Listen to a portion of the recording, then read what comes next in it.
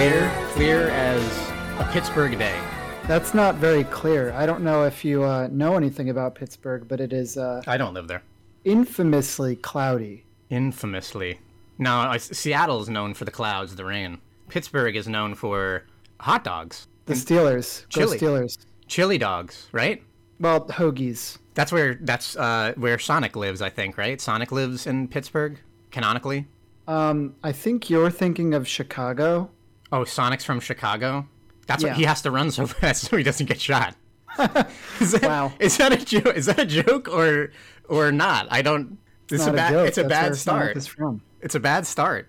When I was in Chicago, No, I had the best. I had the best hot dog of my life in Chicago. Where are So, chili dogs from? Where? Let me see. Where are chili dogs from? Get as much of the clacking as possible on that last one. Los Angeles. Bring up the clacking. L.A. Gross. I mean, I never liked it. I never wanted to like chili dogs, but even grosser now. 1939. I like chili dog. I eat more junk food than you do. That's probably by true. a massive margin. And yet I'm heavier than you. Ryan, James. there have been better times to play video games. Is that true? I don't think so. I thought you were going to walk that back. This is this podcast. There have been better times to play video games. Is that true? I don't think so. I would say that this is the no time to explain podcast because we've got no time to explain what we have no time to explain, right? There are bad Destiny? video games out right now. There are bad video games out right now, but there are good video games, and the good video games that are out before the bad video games came out are still out. Let's talk bad video games. New World. Oh, you haven't played it, so don't even. So what do you've got against it, Pittsburgh James, homeowner James? Pittsburgh is a new world, and Amazon's New World is not. That's yeah. it. You haven't played it, so that's a bad. So whatever, that's a whatever take. Some people are liking it. I saw Shroud on it last night. There's some #ad. There's some popular streamer. Yeah, maybe he's getting paid for it. I don't even know. I mean, you would with the source company. Yeah, you would think so. But Whoa. But I downloaded it. I pre-ordered it a minute ago, last year, maybe summer of last year. I don't even remember when, because I like some aspects about it. You know, the thing is, I've been thinking about it. I knew you were gonna come at New World with some shit, and you're gonna say New World sucks, and you're not wrong. You're not wrong to say that New World is not a good video game. But the thing is that it's not New World's fault. MMOs are bad video games, and they're all bad. The best one, the only okay one, is Final Fantasy, and it's so goddamn old at this point that it's on life support. Even with a new, I like it. I love the story, but everything gameplay wise does not hold up at all, not remotely at this point. And MMOs are just dead. They're just dying. They're just horrible. There hasn't been a good one in forever, not since they released Final Fantasy XIV. And, just the genre sucks. So New World, it's not their fault that it sucks. It's that MMOs just suck. They're all bad. That's a factual take. And I think even people who play MMOs would probably begrudgingly give me that. Maybe, yeah. So another game, Melty Blood, is a $50 video game. Do you know Melty Blood? Have you seen this one? Have you heard of this one? It's a fighting game by the company's French Bread. And Melty Blood, the cast of the fighting game is based on a visual novel, which means almost all the characters are school children. It's too bad that if you're gonna, first of all, if you were gonna base I know that this is not the first Melty Blood. Fans of the show, listeners, viewers of the show would maybe not know that this is not the first Melty Blood because none of the Melty Blood games have gotten particularly popular, right? Like this has always been a niche game, and it's niche in fighting games, which is already niche. And Melty Blood is that game that has like 10 people tournaments, and all 10 people are obsessed with the game and are desperately trying to convince other people that this is a great game, this is a great fighting game, even though for some reason, you have 2.5 billion people lining up for a Smash tournament, and then you've got good numbers on those Guilty Gears and Street Fighters, and then you have 10 people in Melty Blood tournaments. So why is it, James, Never before did we. I could be wrong, but I think this is the first Melty Blood that costs $50. And the last one.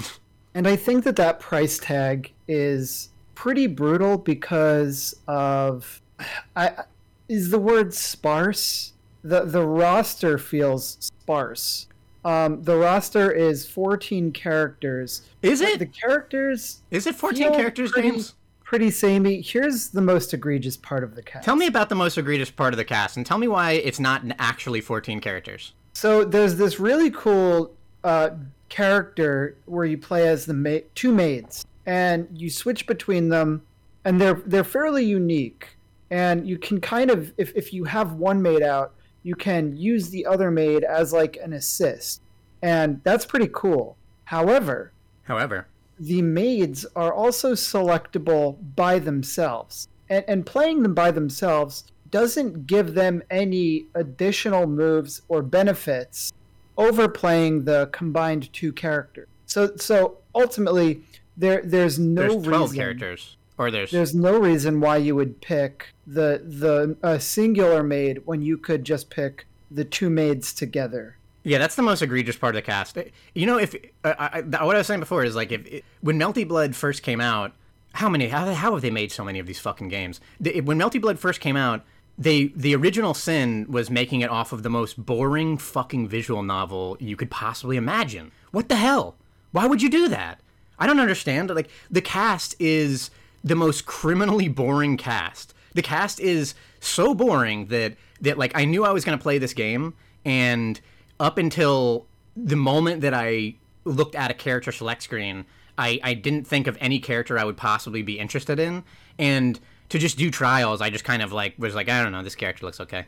This boring ass nun looking character. Like, the characters in it are all, it's all the kind of characters you would find in like any whatever visual novel of like high school students. You got someone wearing a nun garb, and maybe the most kind of visual difference you get is that there's another character that's from a different high school that has a different uniform.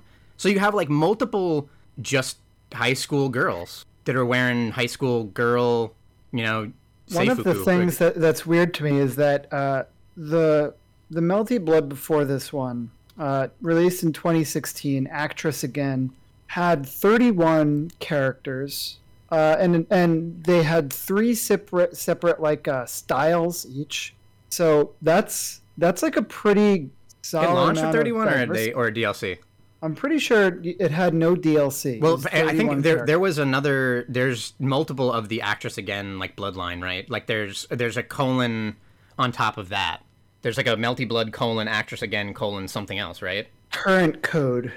So it probably launched that way because instead of a DLC, it was just like, the old fashioned way, the Ultra Street Fighter 4 Championship Arcade Edition kind of way of like, it just, the name gets longer and they add more characters. Why is this $50? So let's talk a little bit about the actual gameplay. It actually plays fairly well. I mean, it plays like, it feels simpler than like Guilty Gear in terms of like the combos and things like that, but it has a lot of system. I wonder how it'll be interesting to see how this shakes out. It won't be interesting because we both. Here's a spoiler. We both immediately refunded this game, so we will not know much more about this game in the future because when you refunded it, it just made no sense for me to have it anymore. Friend of the show, Galloway, thank you, Galloway, and Bumper. For the use of music, we use the intro and outro, not Beyond the Fleeting Gales. You can get it off the new album, Pop Songs 2020. You can find them on YouTube where you can get links to their merch. He didn't get the game, and you refunded it. I kind of thought the actual, like, despite the fact that the characters are criminally boring, the actual playing of the game is good. Like, I can understand why those 10 people play that game, because it plays very well. It's just so unfortunate that, like, the aesthetics could not be worse. Couldn't be worse. Just the most boring lineup. And already, I would say 12 is already a really bad starting roster, and you can only make that work if you're like Arxis, and like you've made the point of like I think the initial BlazBlue starting lineup was 12, but Yes. BlazBlue, the characters have like a button that is a gimmick, and you could look at that cast and say like the initial starting 12 of BlazBlue, you had like a puppet character, a grapple character, a minions character, you had like traditional kind of like balanced Shoto-y kind of characters. You had Rushdown and Keep Away and Zoning, and you had everything kind of in that initial cast. And with Guilty Gear, it was similar. Like the initial, like Guilty Gear Strive had a small launch cast, but you kind of have a good representation of different styles. But for Melty Blood, everyone just is like an anime Rushdown character. And other than like one or two characters, like there is a kind of a grappler character and there is kind of a slightly zone control character, but everyone else kind of does a combo, launches, and then does an air combo and then grabs you and like throws you to the ground. So everyone else is kind of just like an anime Rushdown. At least at the beginning, but yeah, I mean like their play style, like I don't know, maybe we'll see it grow. Maybe someone is like viciously typing up a reply, but then deleting it because nobody actually sends those. Yeah, and it does. I'll contest that it doesn't help that this. I think this is a good system. They have like a dial a combo. They have like a mash out. If you mash out A, B, or like it's a light, medium, heavy shield kind of game. That's like I mean the shield thing. And actually, that'll be a good thing to talk about because I think that's a horrible mechanic. But there's like a light, medium, heavy.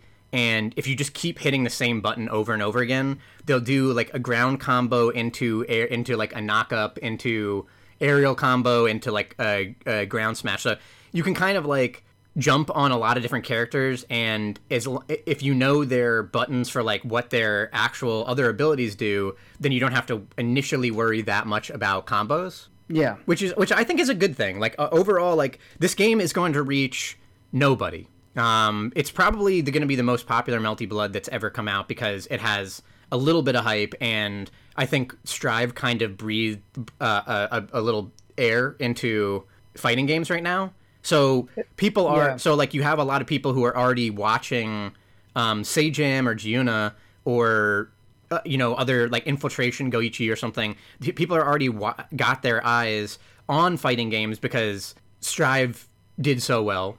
So it has a fairly high amount of like reviews on Steam. Yeah, so this is 1,700 reviews, 86% positive. It feels to me like this is going to be the most popular Melty Blood of all time because it's coming in the wake of Guilty Gear, and because Guilty Gear still has a good, fair amount of good what would I say? Like there's a zeitgeist about there's some people playing fighting games, so it feels like this was a good time to launch this completely boring game. But it is good to have things like a like auto combo thing. I like that, but it will like kind of stagnate the game for a little bit, I think, as people are kind of just doing some of the traditional combos until people are doing more wild combos. And the combos they do feel pretty easy to create, so I'm sure that'll come soon. I feel like I'll end up buying the next one, whatever like the iteration or Melty like Blood final version of this is. What even is this? Melty Blood final? This is Melty Blood Type Lumina, and then it'll be Melty be Blood like Type Lumina : Final Spark : Astral Judgment Ascension or something. Astral Chains, the video game. I should get back to that game. That's a pretty good game. Yeah. So I think the playing of it feels pretty good. I think that the cast is the most boring cast. I really could put pen to paper on like the most boring cast ever. It's amazing that the cast is this boring. They've never looked this good. I'll give them that. Like it's a sprite game and the animations are phenomenal.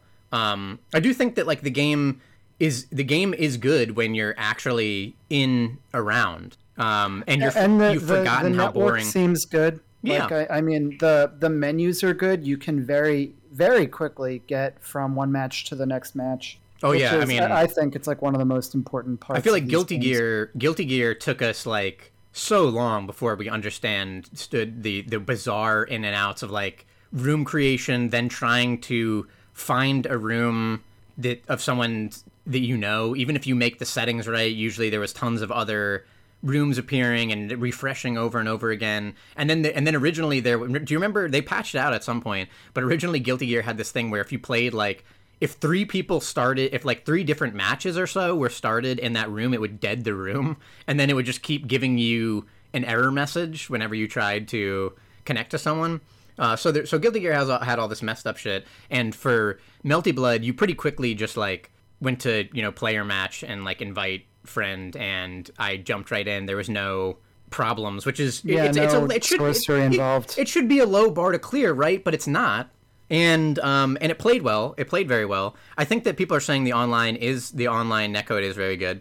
That's always really important. We had a little bit of slowdown, but yeah. So I mean, like this is where like Melty Blood is at. Like, for me, ultimately, if it were $30, I think I would have kept it and kept playing it. But it just left a bad taste in my mouth being that price. Yeah, I would also say that I wonder how this will end up shaking out, but I kind of detest the shield.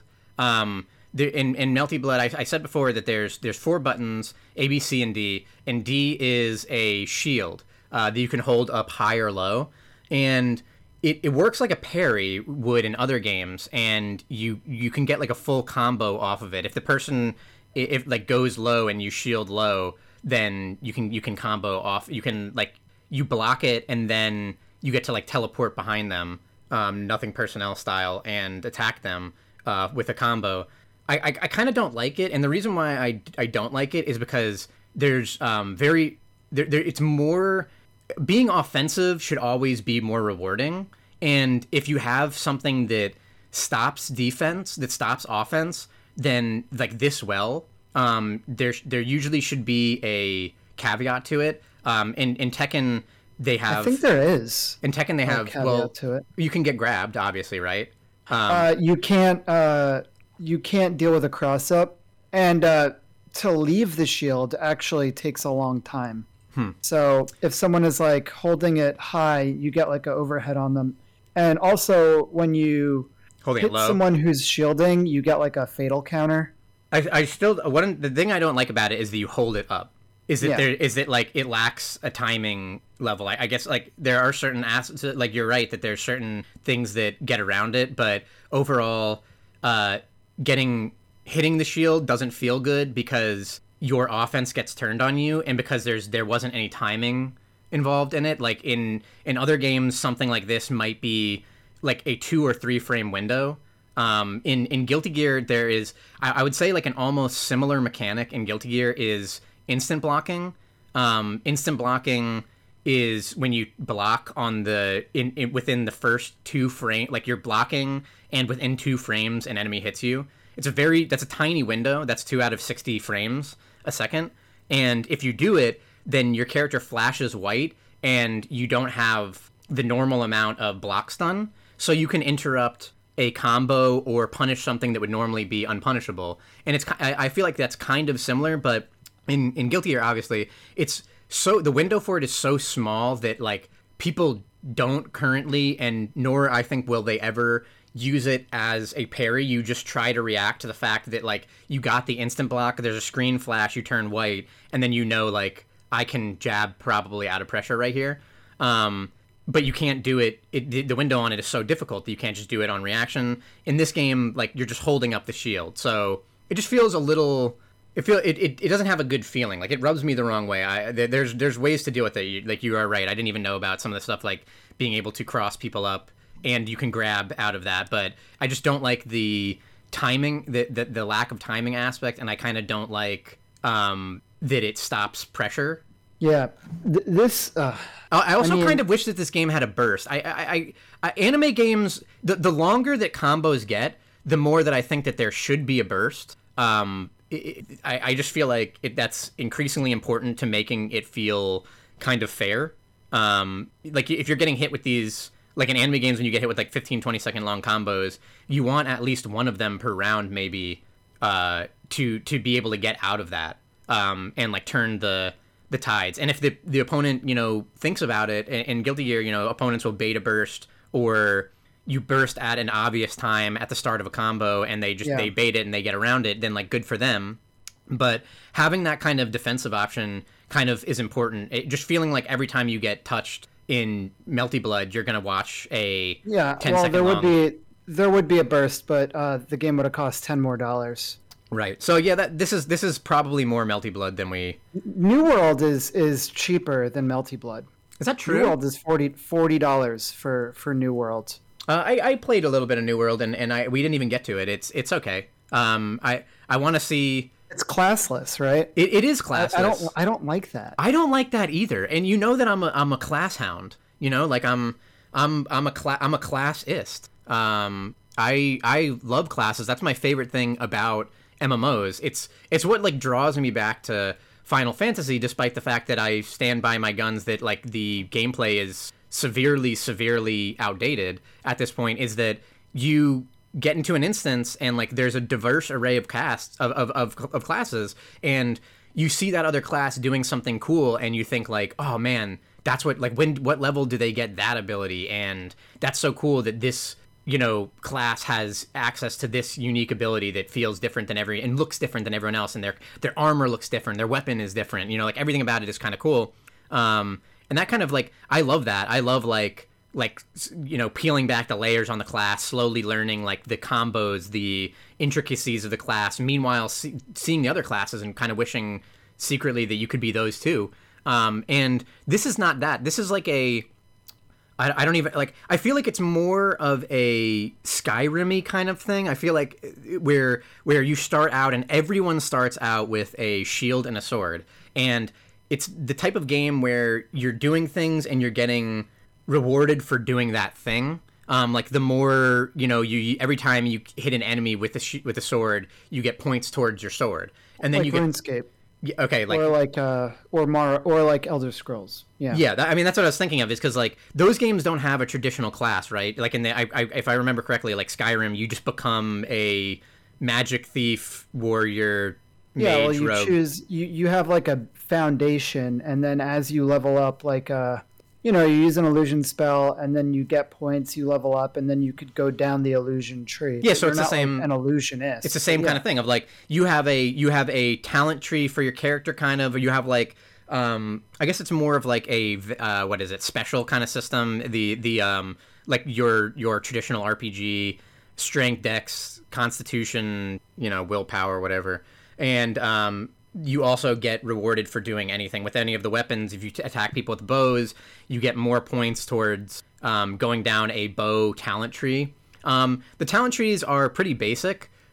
For sword and shield, there's one that focuses on sword and one that focuses on shield, and then there's like that split. Once you go into one of them, I don't know if you get to start going down the other tree eventually, but right now I think I'm locked into going down sword. And yeah, whenever you use a weapon, you're just getting points towards it. It's an actionier MMO. It does have like a good feel to like rolling and dodging and like shielding. You have like an amount of energy, I guess like a Dark Souls kind of thing, where you can block all the damage of an attack, but it, depending on the damage it would do, it deals a certain amount of energy damage to you, so you can't keep holding up the shield, you know. Classic. Yeah, I would also say that like I think I will return it, because not only for the other problems that it presents and the fact that again, MMOs are a terrible genre right now, and no MMOs have proved otherwise, but the aesthetic of it initially, and I think maybe ultimately overall, is fairly boring. I don't think I've seen an MMO necessarily within this. This is like a New World. It's a Pilgrim era game of like, you know, the kind of clothing, the ruffled feathers, and like steel knight armor and corsets and doublets of those days of like, you know, founding America, with the kind of clothes you'd imagine early American settlers to have, and you're just kind of like in this what also kind of appears to be like a sort of America-y, like, you know, it's a forest kind of that I'm initially starting out in, that's on the shore, and that's a boring aesthetic, right? That is boring. I haven't seen anyone. hard for me to think of a more boring. I haven't aesthetic. seen anyone do it, and the more that I think about it, it's like, well, maybe people haven't done it because it's really boring. And nothing about this game from the get-go is saying that it'll go otherwise. Like, I'm all for that. Like, okay, like take Bloodborne, right? Bloodborne is like from a slightly boring time period of like these gothic kind of like I maybe not maybe it's much less boring than Pilgrim era, but like Bloodborne takes all those kind of like gothic archetypes and it adds a little extra onto it. It like, you know, they were smart about pushing the aesthetic where they wanted to and then holding it back where, you know, they didn't. And for whatever reason, it utilizes that kind of aesthetic, but does something super unique with it. And like, there's nothing in this game that does. The initial enemies are just these kind of like drowned zombies, and you're just running around attacking people with a sword, and so is everyone else too, because you all start out with a sword and a shield, and you're just kind of running around attacking people with a sword and a shield. It kind of seems weird in an MMO in the year of our Lord 2021 to start everyone out with the same weapon right away. It gives me a bad taste in my mouth to be running around the shore and everyone is using a sword and a shield. Like it's just kind of weird. Like there's no classes, and I guess that's something that you can do if you want.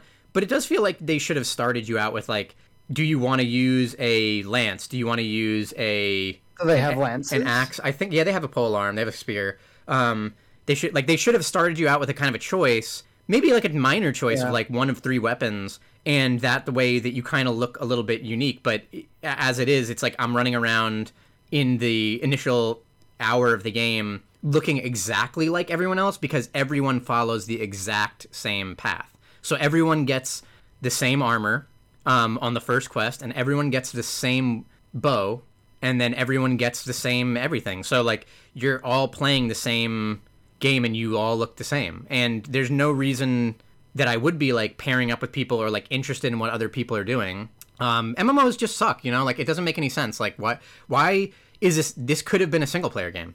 This could have been a crafting-y kind of like a Rust or something, or like an action game. It's very like PvP though, right? This game is like heavy into PvP. I think maybe it gets there, but I don't know. Maybe eventually the combat gets somewhere more interesting and you get more PvP, and then that is an aspect of it. I mean, games can say that they're PvP, but the PvP doesn't have to be good, you know? That's true. And again, yeah, it's boring. Like, imagine a battlefield of just a ton of pilgrims, right? Like, that's what the fuck. I've seen some of the PvP, and it's a lot of trying to chase somebody, but you both run the same speed, so you can't catch them. Okay, that's bad. Yeah. So I play a lot of games. You do play a lot of games. Usually I'm the one who quietly listens to you as you explain the games you've been playing, because you branch out a little bit more, and then I'm like, is it my time to talk about Valorant yet? Is it my time to talk about Guilty Gear? And this week, I have got some games. All right, what do you got? I've got Eastward. Oh, Eastward. Is that picking that up? That is picking that up. Not too bad. So, you know, it sucks being near a window. The light is worth it, but the lawnmowers are not.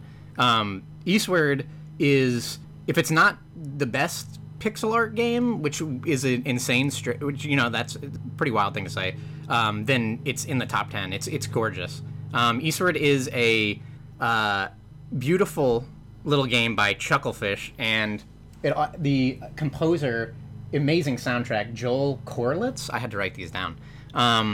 It's a game that kind of shares a lot of DNA with Earthbound and Zelda. It's a kind of action RPG, like an isometric action RPG.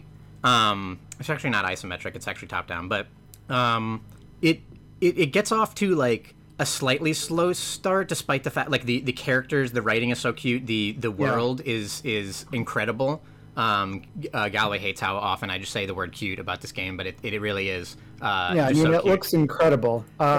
It's also very Miyazaki. Like, one of the first characters you meet is named Miyazaki, and you could tell that it has just I think Miyazaki is a great reference for it, because there's something about Miyazaki of just like the world is so full of little secrets, and there's so many things that like you want to almost just like stop it frame by frame to see the kind of like little creations, like the little creatures that live there, or the kind of makeshift little like gadgets and stuff, or like there's just so many shots of different Miyazaki movies that are like gorgeous and painterly, and this game kind of tries for that, and it does a good job. Like you kind of start out in this initial underground town of Potkrock Island, they call it. It's not an island, but it's like under the ground, and something must have happened a long time ago where the surface world is apparently uninhabitable,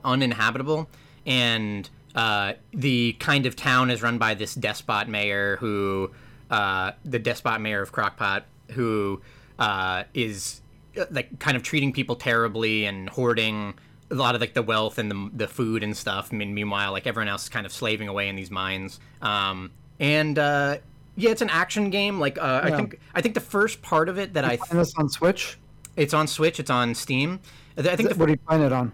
I'm playing on Steam with the controller. And I would say like the first part of it, that gameplay wise, kind of I thought was getting a little bit more interesting, because in the beginning you're just kind of doing kind of initial Zelda stuff. You're killing enemies. You're using bombs to break past terrain and stuff like that. And there's some kind of, you know, like every room has like a little like Zelda kind of gimmick, and they're usually building on it. You play two characters, John and Sam. One is like an older guy wearing with a big bushy mustache and like fuzzy kind of hair, and wearing a bubble jacket. And then Sam is this like girl with white hair who kind of has magic. And the initial stuff, like just the look of the world and the gameplay is good, kind of drew me in, despite the fact that like it was kind of par for the course. And then they kind of get into some cool stuff with like splitting up the characters, and you're both kind of going down a hallway and solving the puzzle for the person on the other side, you know. So there's some cool stuff in there. I just got out of I'm 4 hours in. I've loved it so far.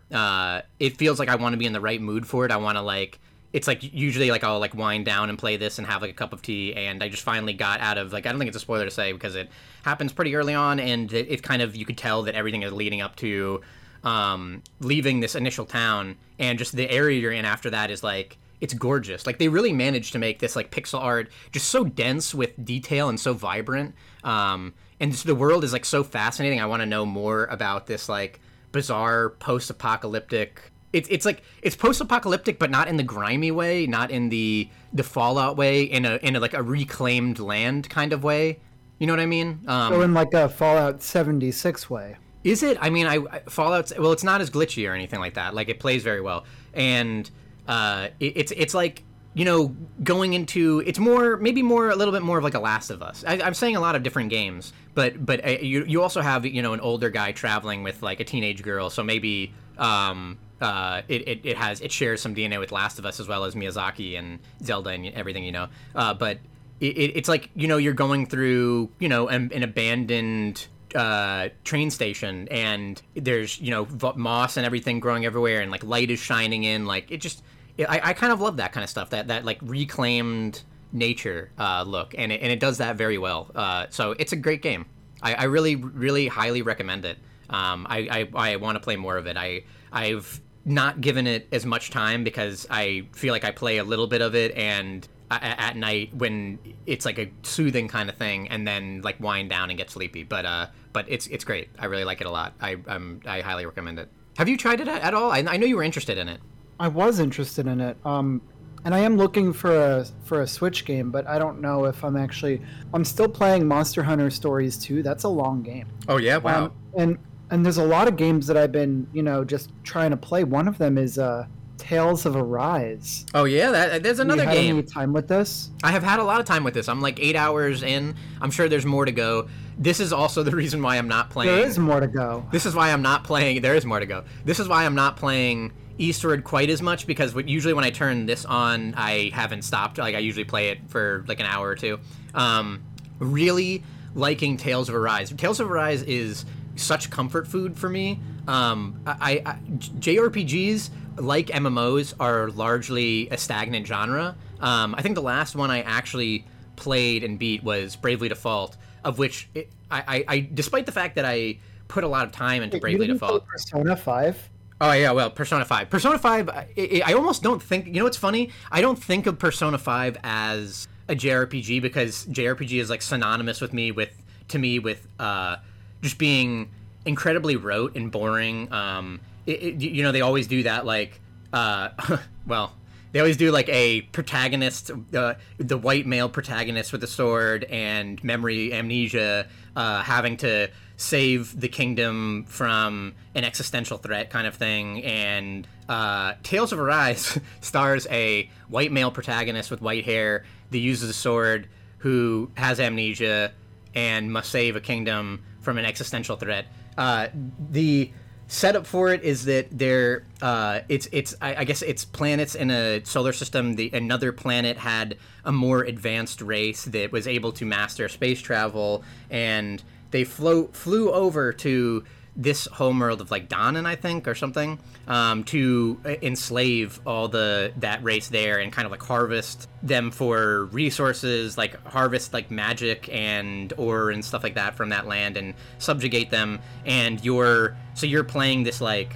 liberation kind of story. You're part of like the what we don't podcast during the day a lot, but what? Is this a Star Wars story, or what's going on? Rebellion? No, it's I wouldn't say it's a Star Wars story. If you want a Star Wars story, then Final Fantasy 12 is Star Wars. But that's a good Star Wars right there. But yeah, I would say that like I haven't said anything good about it yet. I don't think I've said anything great about it yet because I do think that the setup and the writing and like a lot of aspects of the world are pretty paint by numbers, and I never that's what I expect from JRPGs. My bar for JRPGs is set so low, but why am I still playing it, and why do I like it, and why did I even download it to begin with?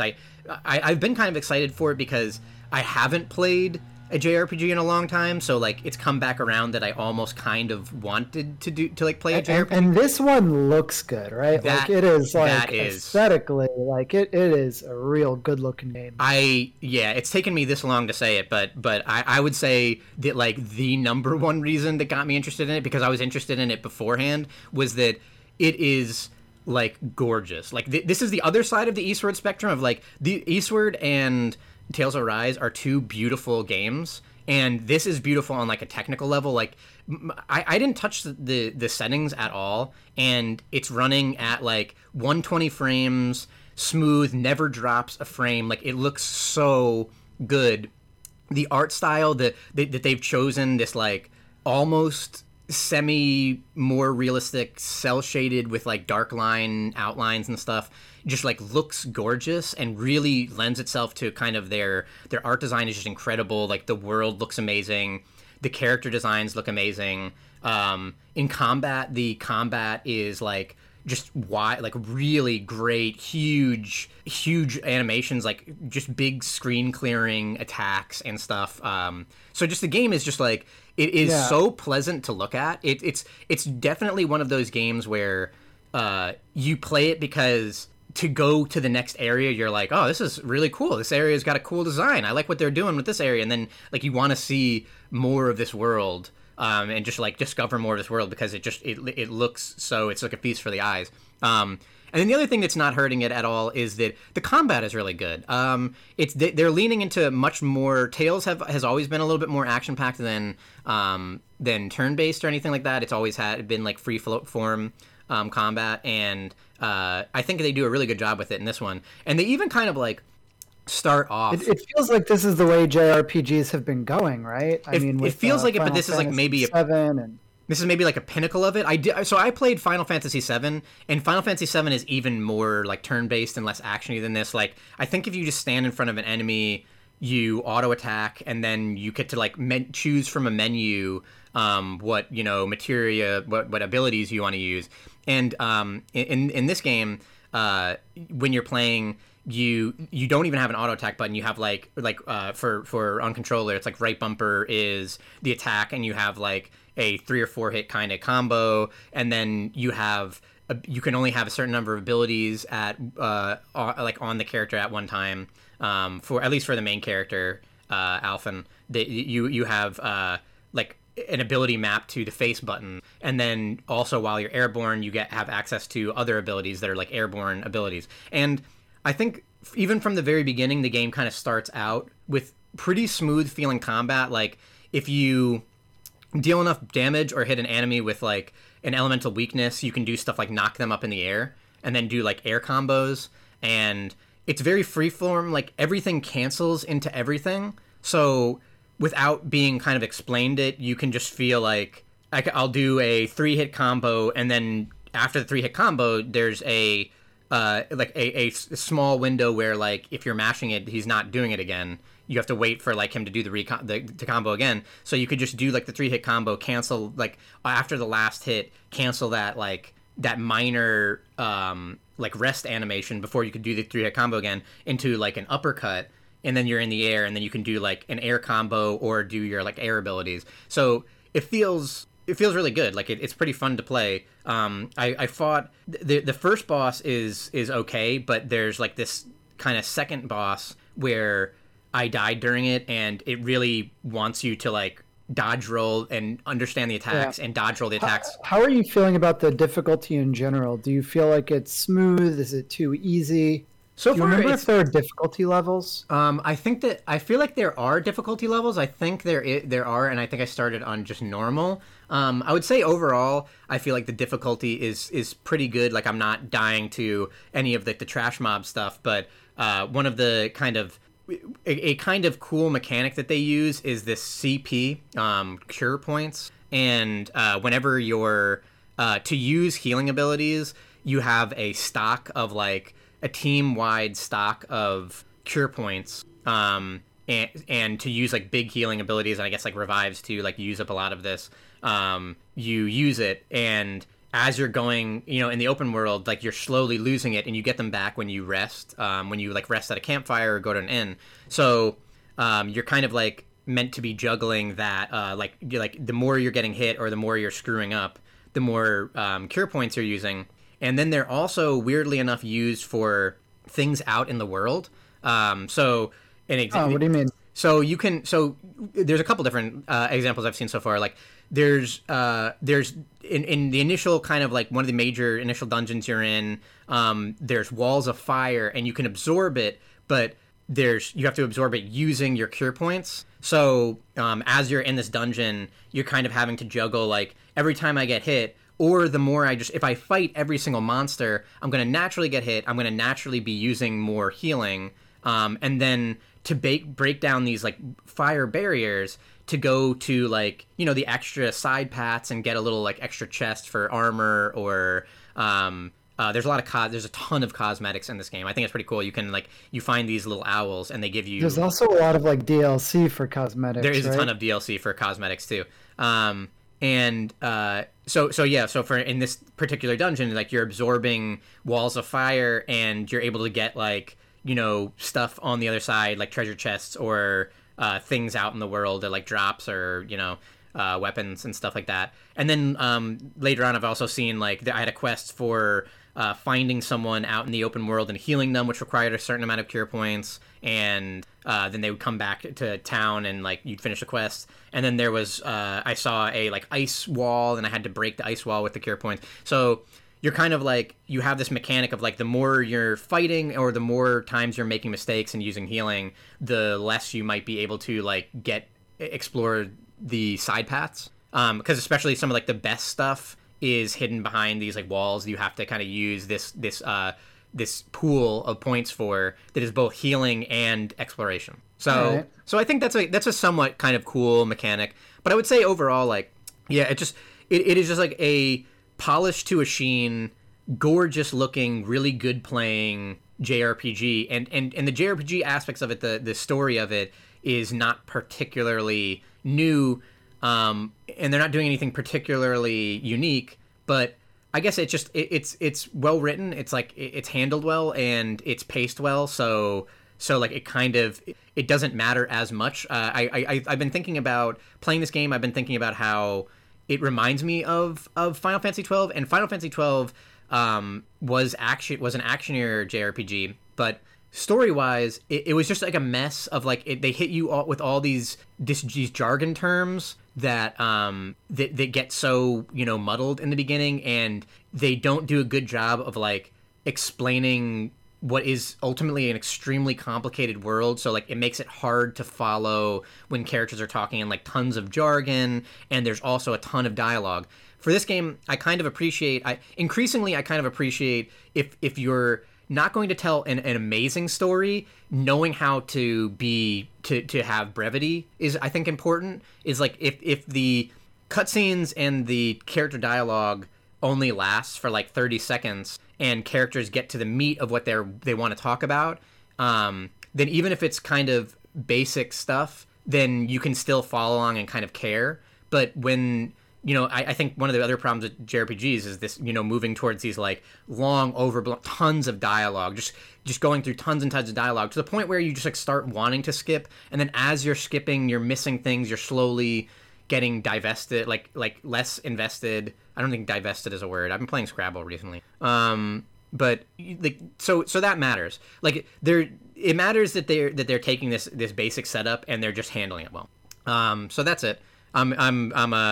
I'm really digging that game. It's very fun to play. It is just gorgeous. It looks great. Traversing the world feels good. It's like there's so many like little quality of life things. I would say like there's like there's like walking and running, and both of it moves and feels pretty fast, and there's really not loading screens. Like you see the enemies on the outside of the world. This isn't like a random encounter thing. You walk up to them, and you start combat, and it's really snappy. Like you're in the combat right away. The combat feels good. You're out of the combat right away, and you're exploring. Like everything about the game, just like it is so polished. It is so like mirror sheen. Like it works phenomenally well.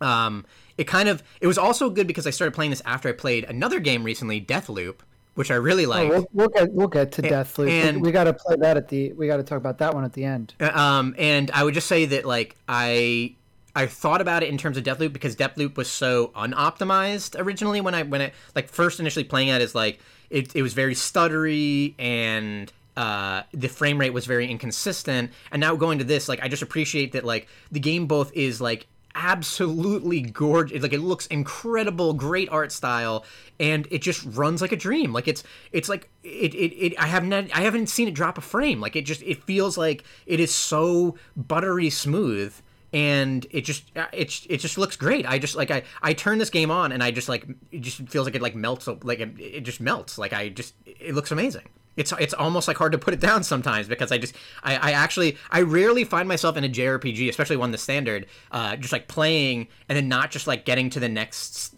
save point and just stopping. It should also be said that this game, the quality of life is great. There's no save points. You just save wherever. And you like that. I like that.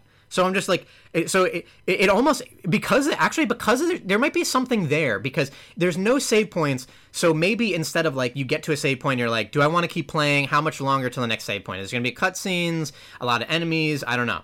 But this game, it feels like you can really, because you can save anywhere, it really feels like you can just turn it on and just like play as much as you want. And maybe you get to a good stopping point. Like, oh, I saw a major cutscene. I fought a major boss. I went to a camp.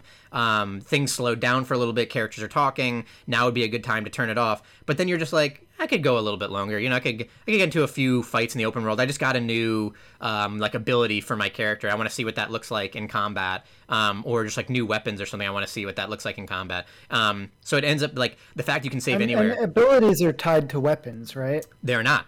They're not. Okay. For some reason I thought they were. Weapons will have like elemental abilities. The abilities are learned on like this, I don't want to say sphere grid because it doesn't work like a sphere grid. There's no you just earn like characters like perk points. I don't even know what I'm sure they have a name.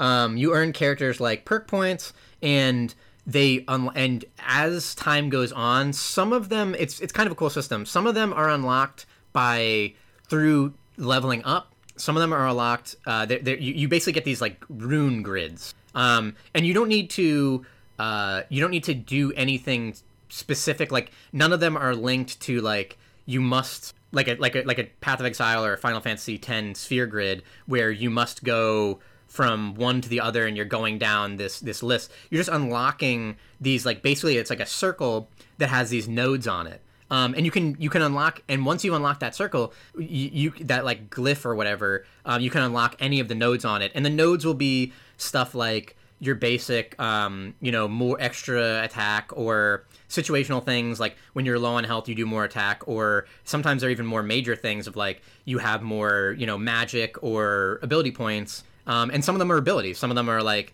actual attacks. Like I just got an uppercut that I could replace my old one with, but does wind damage, so that's good for fighting things weak to wind, worse for fighting things that resist wind. But it also is like another one of these like rising attacks that will like hit the enemy up in the air, and I can combo them from there.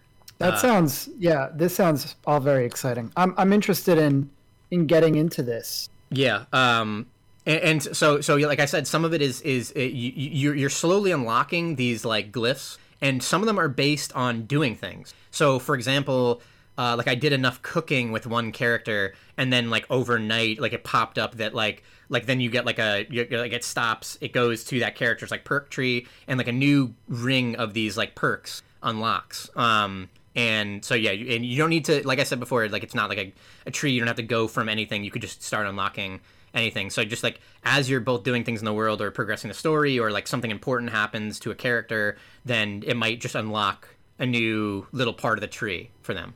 I've been digging it. That's awesome. I feel like as I'm playing it feels like the kind of game that I could finish. That is exciting. You know what game I'm going to finish is Pathfinder: Wrath of the Righteous. A game of the year contender, and possibly definitely the best Dungeons and Dragons RPG I've ever played. I like it more than Divinity, Pillars of Eternity. I love this game. I'm 50 hours into it. I just hit Act 3, which is where the game opens up.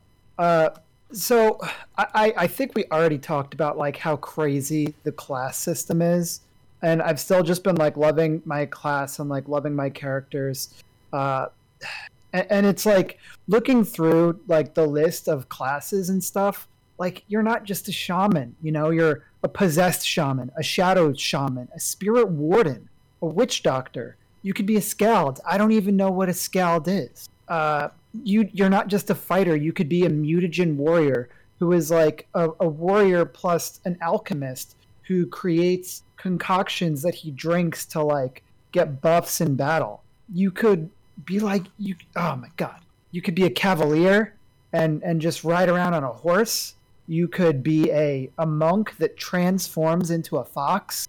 This game really like runs the gambit on letting you be any type of class that you could imagine, just like the Pathfinder system. It is so impressive to me that they were really able to capture all of this. And I can say this like confidently because I've put so much time into this game, and I'm maybe halfway through it, probably more like a third of the way through it, of just saying like this game feels as deep as it is vast. You know what I mean? I'm surprised that you're not all over this, considering how classy it is. Yeah. Well, in the beginning, the class stuff is like initially pretty weak, which obviously that makes sense. That's just how it is. But one thing that I've also been really excited about is just that I keep finding cool shit for my characters. Like, and I'm continuously given ways to role play the character that I want to be playing. And it's cool that people like are acknowledging, there's like so many races and so many classes, but that doesn't stop the game from acknowledging what my race is and what my class is, and giving me special conversations because of the fact that I chose like a strange race. And I think that's been really cool. So there is some weird stuff that, is kind of just like, it is what it is.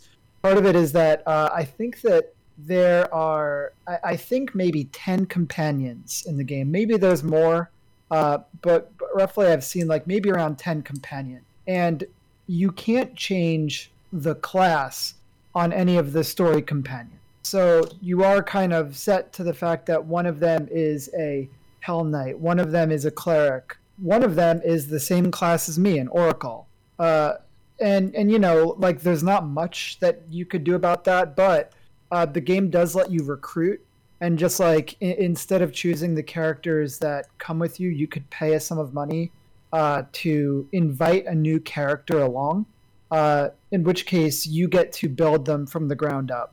However, those characters don't have the story beats that the other characters would have.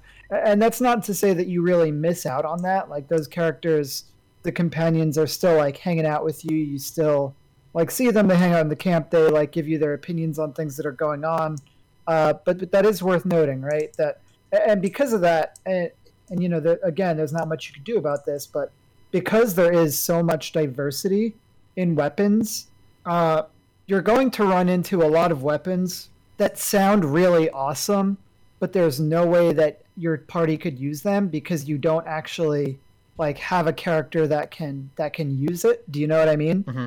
I have this I found this cool weapon. It was called Honorable Judgment, and it is a gnome hooked hammer. That is the weapon class. And it essentially has this cool effect of if your character is a lawful alignment, the first hit that they land against any chaotic alignment deals extra like holy damage, and it's also like an enhanced weapon. It's got all of these like interesting properties that I'll never be able to use because I don't have anyone that knows how to use a gnome hooked hammer or an elven curved sword or even like a javelin. But on the flip side of that, there have been occasions where I found an item that is like super specialized that's perfect for one of my characters. I found like my whole character is based on being like an angel of fire, and I recently found a ring of pyromania that makes it so that I just deal extra fire damage with every spell cast. And also I get bonuses on like penetrating fire resistance. I found this really interesting crossbow. My character's an oracle. The whole deal with an oracle is they have a curse. And I found a crossbow called the Crossbow of Oracle's Misery. And whenever I hit someone with it, they take on my curse. So there's been cool stuff like that. And separate from all of this is just how good like the actual role playing has been, and part of that is because they have this mythic path system where you know you have your alignment of like good, evil, lawful, chaotic, but second to that there's also these different mythic paths, some of which are secret, but at the start they introduce you to like angel and demon, and later on you get things like trickster, Aeon, Azada. Azada is like a chaos-based one. You could be a lich. There is, if you go down like this, there is a way to unlock one where you become the swarm that walks, where essentially you become one with the insects, and then your entire army is based around like carrying this plague and bringing the plague to like your enemies. There is one where eventually you can commune with a dragon, and there is just one where eventually you can become like a legendary hero. So there are all these different mythic paths, and they are unlocking different like story options. They're unlocking different, obviously like different abilities, like the abilities that you get like widely change. Like in addition to your class, this is like a whole other system of spells and considerations. But also, as you progress through the game, you unlock this army management part of the game where because you are helming a crusade against like an army of demons. So you become the leader of this crusade, and you start to lead armies where you're getting generals, you're putting like different types of units in those armies, and depending on your mythic path, you're getting different ones. So I'm an angel, so I could, get some angelic units in there. You could be an evil character. I have no idea what the story looks like or how things go if you're evil. My playthrough, like, it just made sense to play the angel mythic path because my character is literally like an Aasimar, which is like an angel-touched race of humans. So, yeah, there's this whole aspect that goes on of trying to reconstruct the city, of managing your army. So there's all these extra like systems outside of also just playing the role-playing game where you're managing all of this other stuff. And one thing that's pretty nice is if you don't really care about doing this and you don't want to do the whole military thing, the game will automate it for you. Like at the press of a button, you could just be like, I don't care about any of this. Automate this whole system. I just want to do the role-playing. And that's an option.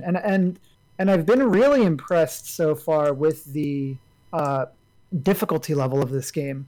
And part of that is just because it's extremely variable. And I feel like at the outset of the game, I chose like the things that sort of like mattered to me, like the way that I want to play the game, where I want the enemies to use like a really broad array of attacks so that I would have a lot of things to consider, but as a result, maybe deal a little bit less damage to me. I don't want permadeath.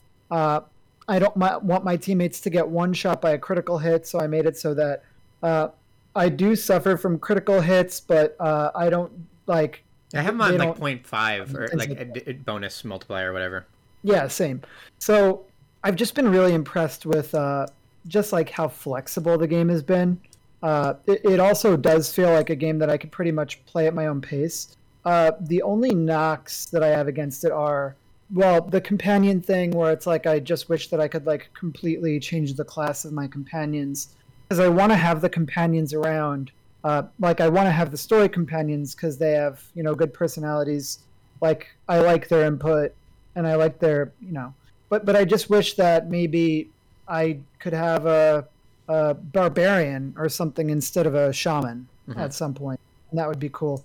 And the other thing is that hotbar management. And there are mods that sort of like will fix this for you, where you could have like a thing that says like, these are all of my attacks, these are all of my buffs, these are all of my heals, these are all of my, you know, ultimately at some point your hotbar gets very crowded.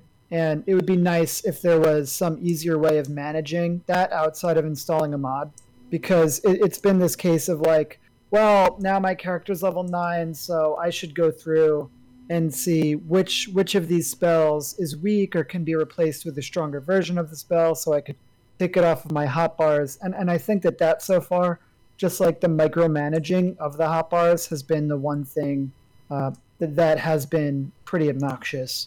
That's a minor thing. Yeah, and I mean, it's something that could be easily solved by playing a different class. I'm playing as the whole idea of the Oracle is that they get access to like a ton of spells, but they get a limited amount of casts of them per day. So that's just been like, you know, there's just so many options. Like it's just hard to choose what to keep and what to toss. And it's hard to know what you're going to need. And I guess I'm interested in finding out, like, they have this whole flexible system of like different types of abilities and spells, but this campaign is specifically dealing with like demons, and I'm wondering if like are the systems here actually balanced around the campaign, or are you just supposed to assume that like, okay, since I'm fighting demons, these types of approaches won't work because there's so many demons. Like maybe fire isn't great, right? Because the demons have resistance to fire. And maybe if you were to choose a build that was more based around electricity, I don't know, that there would be something, you know, that would be a better option. And that's something that I don't know yet. My understanding is that Kingmaker, which came before Wrath of the Righteous, was a little bit more of like a traditional fantasy. This one is more of like a dark fantasy where it is just like you battling it out with demons as opposed to going against like ogres and trolls and things like that and dragons. So I don't know, but I'm really enjoying it so far. I think it's a role-playing game. I got Pet Sematary. I got World Flipper. We could have mentioned that in the World Flipper made a ton of money. World Flipper Global made $2.5 million in its first month. World Flipper. That doesn't sound like a lot of money. That's pretty good. Maybe it is. That's pretty good. That's pretty good. World Flipper is a gacha pinball game, which is a very unique setup. I wish that they went further with that setup than they did. But it's a gacha pinball game by Cygames, and Cygames is Dragalia Lost. I think that they're owned by Nintendo, and this is like a very famous mobile publisher, generally known for being very fair to their constituents, like their patrons, and giving out a lot of their customers. Well, patrons, works fine, but they're usually one of the most like giving and generous. You're finding my words. Thank you. They're usually one of the most generous of the mobile game companies. A lot of other games. It actually is kind of happening this month in times with Genshin Impact, where MiHoYo used to be kind of known for being a pretty generous mobile game company, but I kind of fell off of Genshin Impact, not only because I thought that their writing was suffering, which was probably one of my favorite things, but for kind of a similar reason that you did in a way, and that is that the game is, it's so, you don't really get the currency very quickly.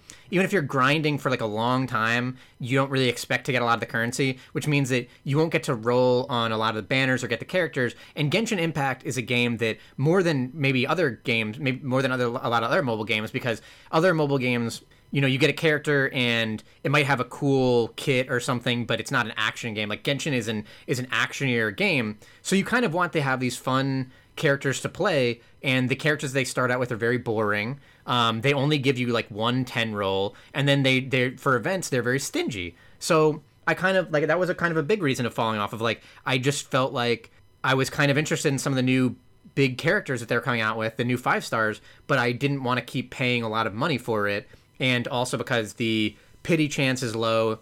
There's all these other problems with it. For Enter World Flipper. And I was gonna say how, like, have you heard any of the big Genshin stuff? Like the Genshin Impact community for the year. They like boycott. Like review. It's like the anniversary, the first anniversary or something like that, and they are like they are 1-star review bombing every other Genshin and every mobile game. So like FGO and World Flipper and Epic 7 and Destiny Child and stuff. So like all these other tons Destiny's Child. It's a mobile game. Nice. It has nothing to do with Destiny's Child. If you say so. It doesn't. So the community is just horrible. Terrible community. It's gotten out of control, and now they're like review bombing other games because MiHoYo has not been generous to them. And to those people, I honestly say, like, obviously you're a trash human being. Obviously you probably know that. But the fact that you didn't know that MiHoYo wasn't going to give you good rewards for the first year. When have they given you good rewards? Usually mobile games, the initial, like, when you first start playing, especially when the game like launches, they just throw tons of currency at you so you could do a lot of rolls and then get comfortable with it, get a good base of it, and also maybe you kind of get that itch, that gambling itch. For Genshin Impact, they're so goddamn stingy. To enjoy that game at all, you have to pay money. And if you are a fan of Genshin Impact and you're not paying money and you're surprised that there was a bad first year anniversary rewards, that's on you. Don't go review bomb another better game than yours, you horrible human being. Whatever. So World Flipper is a pinball gacha. It has the whole gacha element of rolling, 10 pulling on different banners for characters, and the characters have elemental affinities and abilities. The first like couple hours of playing this game, I was pretty enraptured with it because like it was so kind of cool, and it felt like infinite possibilities for a pinball gacha. Of like, there's nothing that's been like that, and it's cool how every stage can just be built differently, and you can think of like all these different interesting ways about building your team and different elemental advantages and equipment and stuff like that. But the more and more I've played, the more that, like, first of all, the auto play is very good. I think most people have said, like, ultimately the autoplay is better at reacting to things than a human would generally be. So the autoplay is very good, and it just gets to the point where pretty quickly where you're just autoing stages. And there's a lot of things that I know that like pinball players would want. They were talking a fair amount about this on the Giant Bomb cast, and Jeff Gerstmann's a big fan, and he was kind of disappointed by the fact that you move both of the flippers at the same time. and it doesn't feel like a good pinball game. Even like 5, 6, 10 hours in that I am, I've been playing for like a month, like 30 minutes a day sometimes, like, but mostly on auto. I kind of dropped it recently because it just doesn't feel like a good pinball game. It doesn't get to the point where the stages are very small.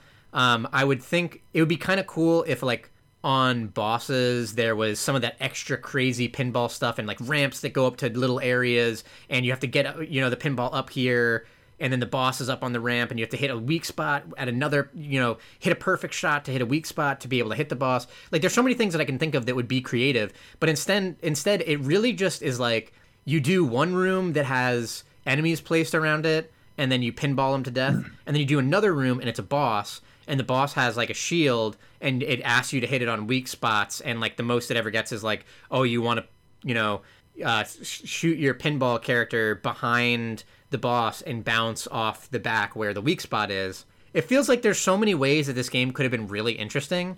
All the characters travel in a line. If instead you had the characters were 3 different like balls, and you were able to like kind of react and like be really skillful, and like, I'm gonna send one up here right now, I'm gonna time it so that they hit the weak spot, meanwhile I'm waiting for this other person to fall down, and I'm gonna hit them at the boss. Like, there's so many things I can think of that be creative, but the game just doesn't go anywhere. Yeah, I you played more of it than I do, so I defer to your expertise, but you like pinball, it doesn't feel, but that doesn't matter because this isn't a pinball game. Yeah, I mean, this game is more like a marbles game. It's weird that it has the setup for pinball, but it just doesn't follow through. Like, it's just not. It's not a good pinball game. It never even remotely gets to being a decent pinball game, and really, it's just a gacha game where you're collecting them and then you auto the levels. Like, you would never. I hope that someone looks at this game like a game developer and says, I could make a better version of this. Yeah. Because I'd love to play like a pinball RPG, sort of like Puzzle Quest, but like a pinball game. Yeah. And something like this. That would be neat. I'm popping a because it is a good idea. It is, but this ain't it. Yeah. You can expect things to be, devoid of creativity. Cygames is a huge company.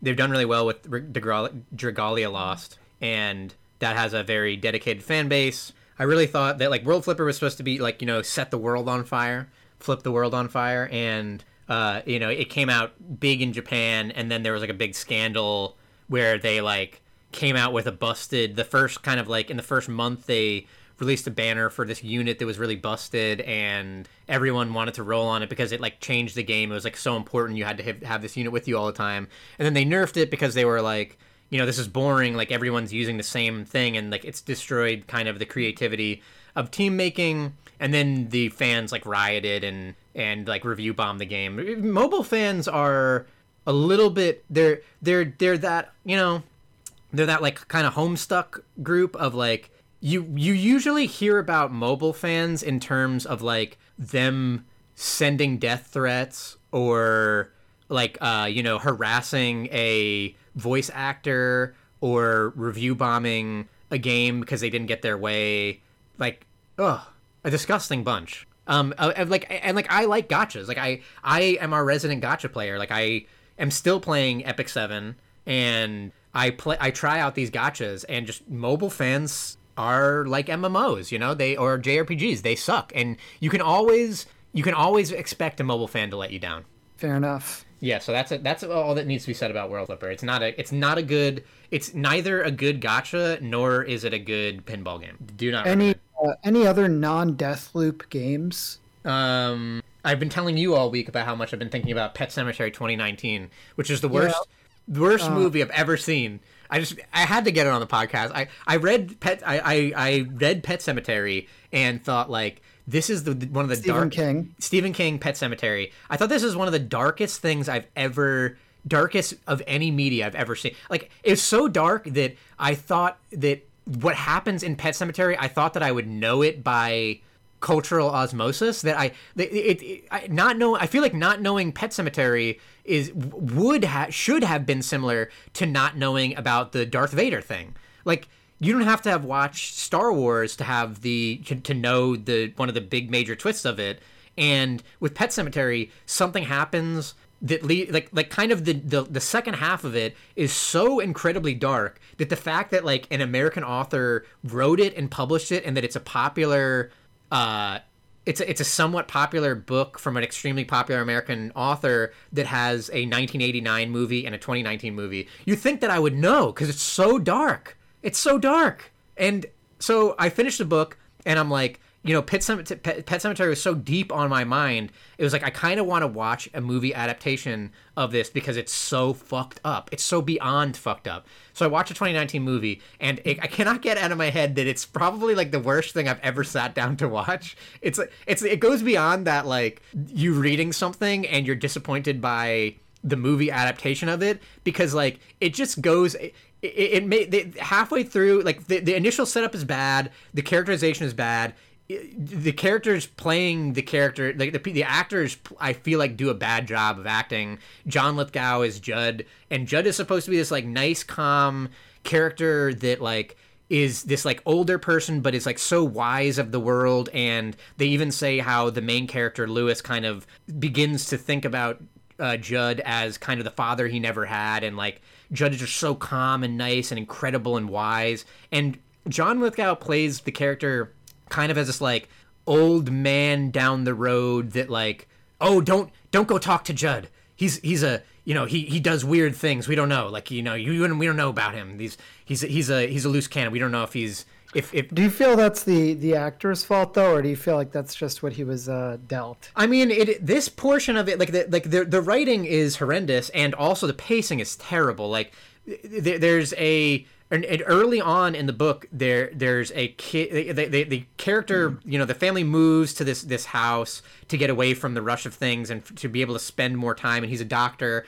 He goes to this university, and he's like the school, like campus doctor at the university. And then on like the first day of school, this character gets hit by someone gets hit by a car and like dies with these like massive open wounds, and like his brain is exposed and stuff.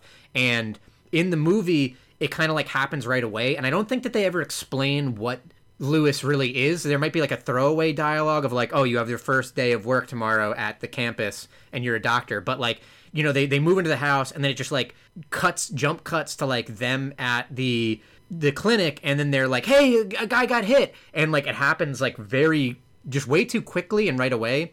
Like it's some of the initial problem with the first half of the movie is that they don't establish anything and they get too quickly into things. And then the second half, they make a choice to not kill a character that they were going to kill and kill a different character. And then from then it's just like off the rails of like, they just stop following the book remotely, and it just gets into like comedy, schlock, B-movie, like you just think of like them playing it's real bad, but like grungy songs over it, just like rock songs, and like zombies, and like they're bleeding and like vomiting and stuff. I feel so bad for people who want to hear Deathloop conversation. I just want people who want to hear Deathloop conversation to know that the 2019 Pet Sematary is the worst thing I've ever sat down to watch, because it's not even funny bad. It's just fucking horrible. It's horrible at every turn. It's horrible, horribly written, acted, horrible cinematography.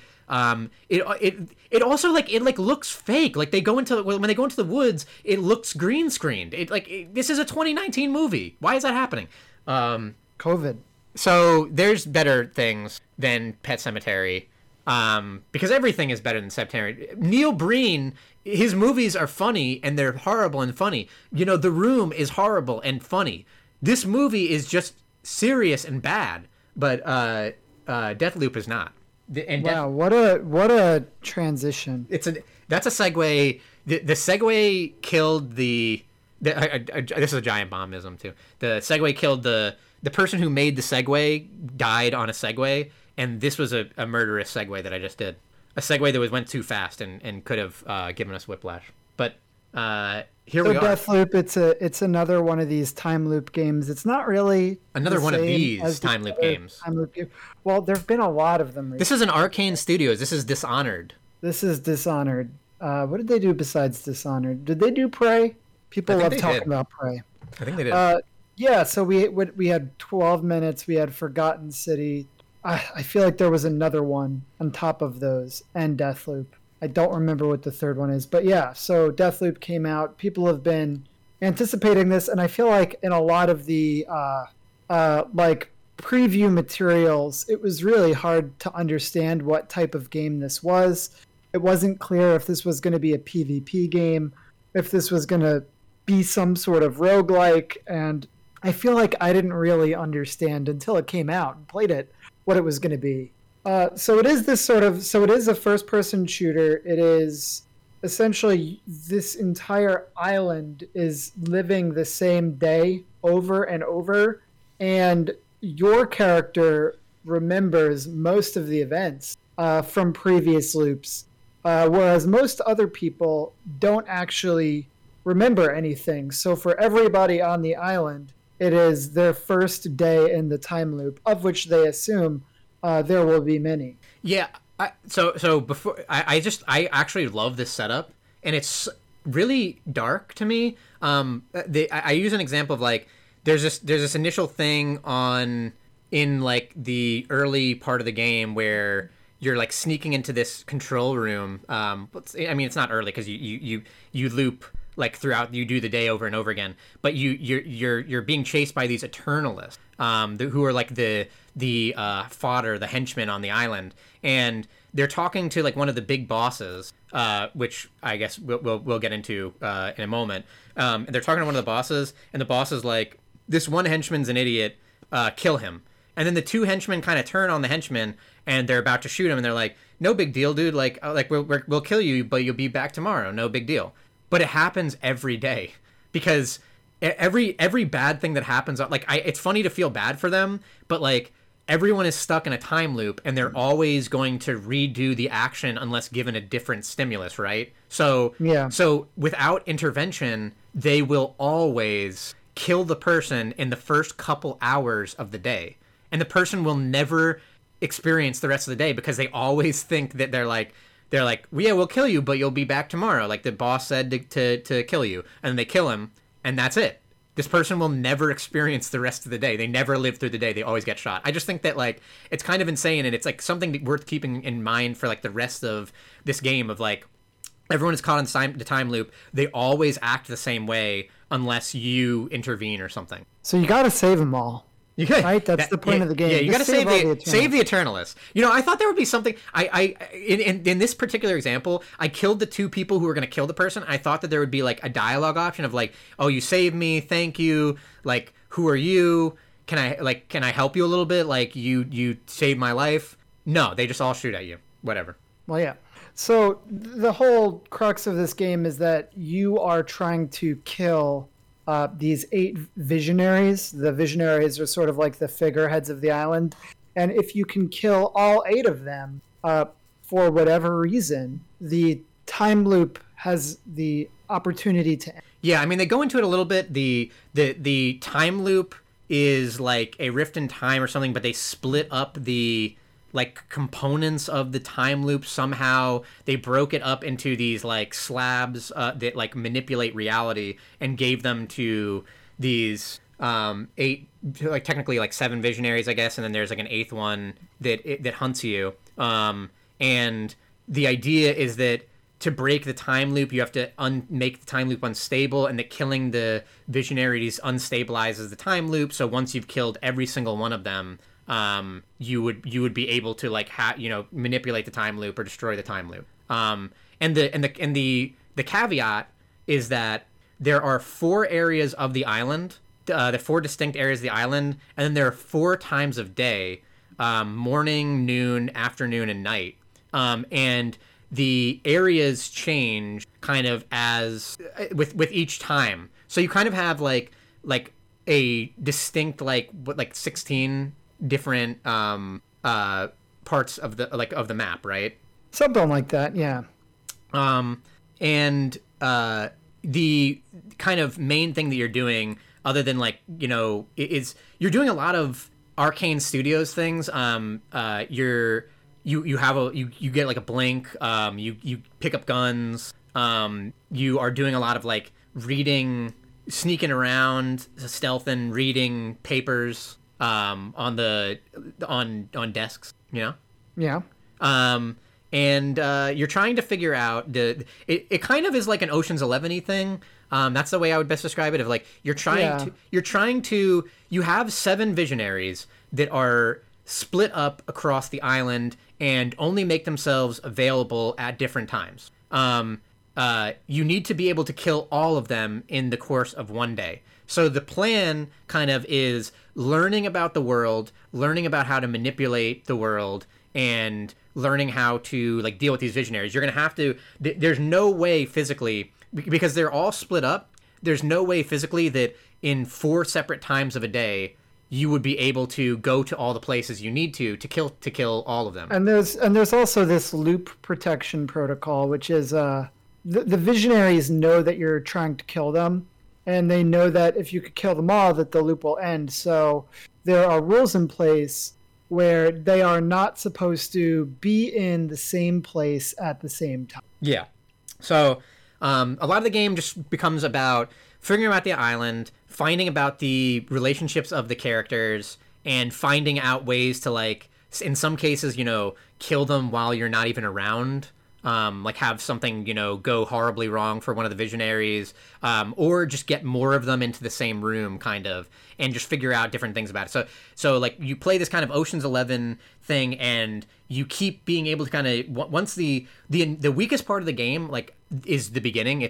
I think like almost kind of bad, because the initial loop is extremely handholdy. They just tell you where to go. They tell you to do one thing. You kind of get it done, and you also initially aren't able to, like, save any of your equipment, or you don't start out with any abilities. So it's kind of it's a little bit boring, and the game really takes off after that as you start collecting, as you get the ability to keep things between loops, and you start getting kind of like the powers and everything like that, and start kind of like poking around the world. That's when it really starts like shining. I think gameplay wise, it's amazing.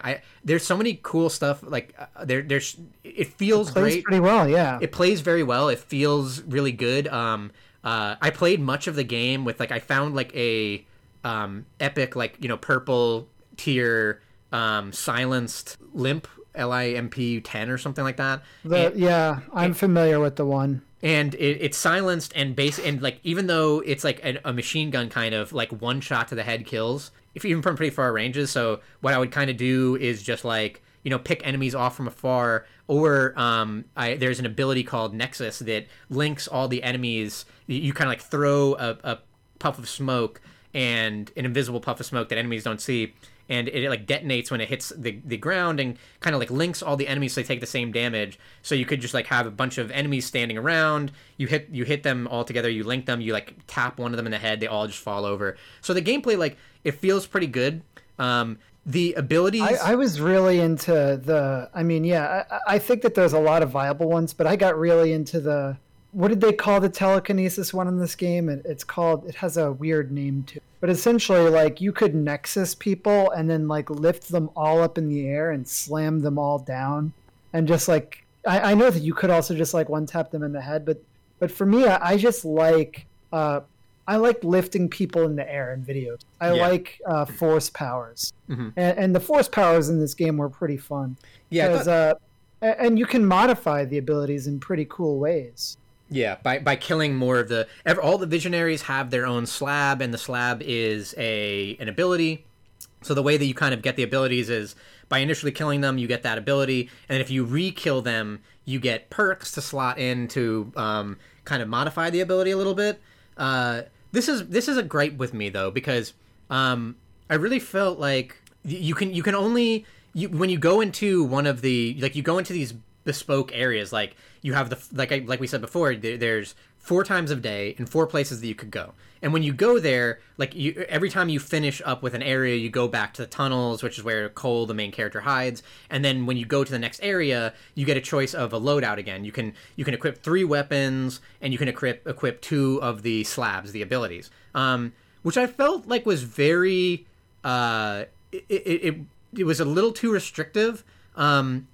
I felt like I always wanted to have the teleport because it just allowed for like a lot of movement. If I got caught, I was able to get away. I was able to like move around on rooftops. It's also like one of the most fun things. Like in video games, I think one of the most fun things that they could do is just give you a lot of control, a lot of movement options, is make you feel like extremely mobile and extremely able to like move about the world. And I felt like I would miss it too much if I didn't have the blink. So I always felt like I was locked in on that blink, and I only really ever had another choice for one other ability. And well, that's just your opinion. That's just my opinion. I mean, Did you try Havoc? I tried Havoc. I had tried kind of the abilities. Like I tried the invisible one, which was pretty good. I tried Havoc, which is like you get armor and deal extra damage, and there's some kind of cool caveats about it. You become you become invincible. Oh yeah, but it's pretty cool, and then also by like you can get perks that like by killing enemies you increase the timer on it. So there's and then on top of that, so you could do that plus the Nexus where you're like recovering health, and then you don't have to go on rooftops because you could just walk through the middle of everything and just get them. And I feel like also even the invisibility is a decent stand-in for the teleport. Ultimately, I feel like everything was a viable option. I don't know. I just felt, and I've heard this echoed across other podcasts as well, that the game doesn't always give you a great reason for switching it up. I did just kind of play through the game feeling like the blink is so fun and so mobile, and I can just like I got so good at sneaking through the levels. This is another thing actually I really want to get to after this. But I just got so good at like traversing the world with that ability that not having it just felt like a little weird. Like I didn't necessarily want to run in. On that subject, the game has that stealth element, and this is probably the best stealth game I've ever played. Really? And I'm going to back that up with words. And I'm not saying that it is the so let me actually walk that back a little bit. It's the best stealth mechanics I've ever played, and the reason why I like it so much as a stealth game. Even, I'm not saying it's the best. I'm not saying I like it more than Metal Gear. I like Metal Gear the best out of any stealthy kind of game. But the reason why I like this game so much is that you're playing a time loop, and you're going to be in these areas all the time, like over and over again. And you kind of like learn enemy positions and pathing, and the game is pretty fair about like when enemies start to see you. They even give you like a little bit extra time. So of games where you're stealthing around, and then you get caught and then things go bad, sometimes like stealthing games can make you feel really stupid. Like in Metal Gear, if every room there's times in Metal Gear games where like I'm waiting around, I'm looking at enemy pathing for like 5 minutes. I stand up, I think it's my time to go, like I think I got the pathing down, and then there was like one enemy that I didn't see, and now they saw me, and then like sometimes I'll just like stand in the middle as like they're shooting me and wait to kill me so I could reset the room or go back to a starting point or something, because it feels like I don't want to change it up. Like it's like I screwed up the stealth, and now I feel dumb for screwing up the stealth. And in Deathloop, they really do a good job of like you're gonna be here over and over again. If you get caught, you may as well just turn in guns blazing. And also, like, enemies aren't always, like, alerted from you from other rooms. So sometimes, like, you can go through a couple areas and not get caught eventually.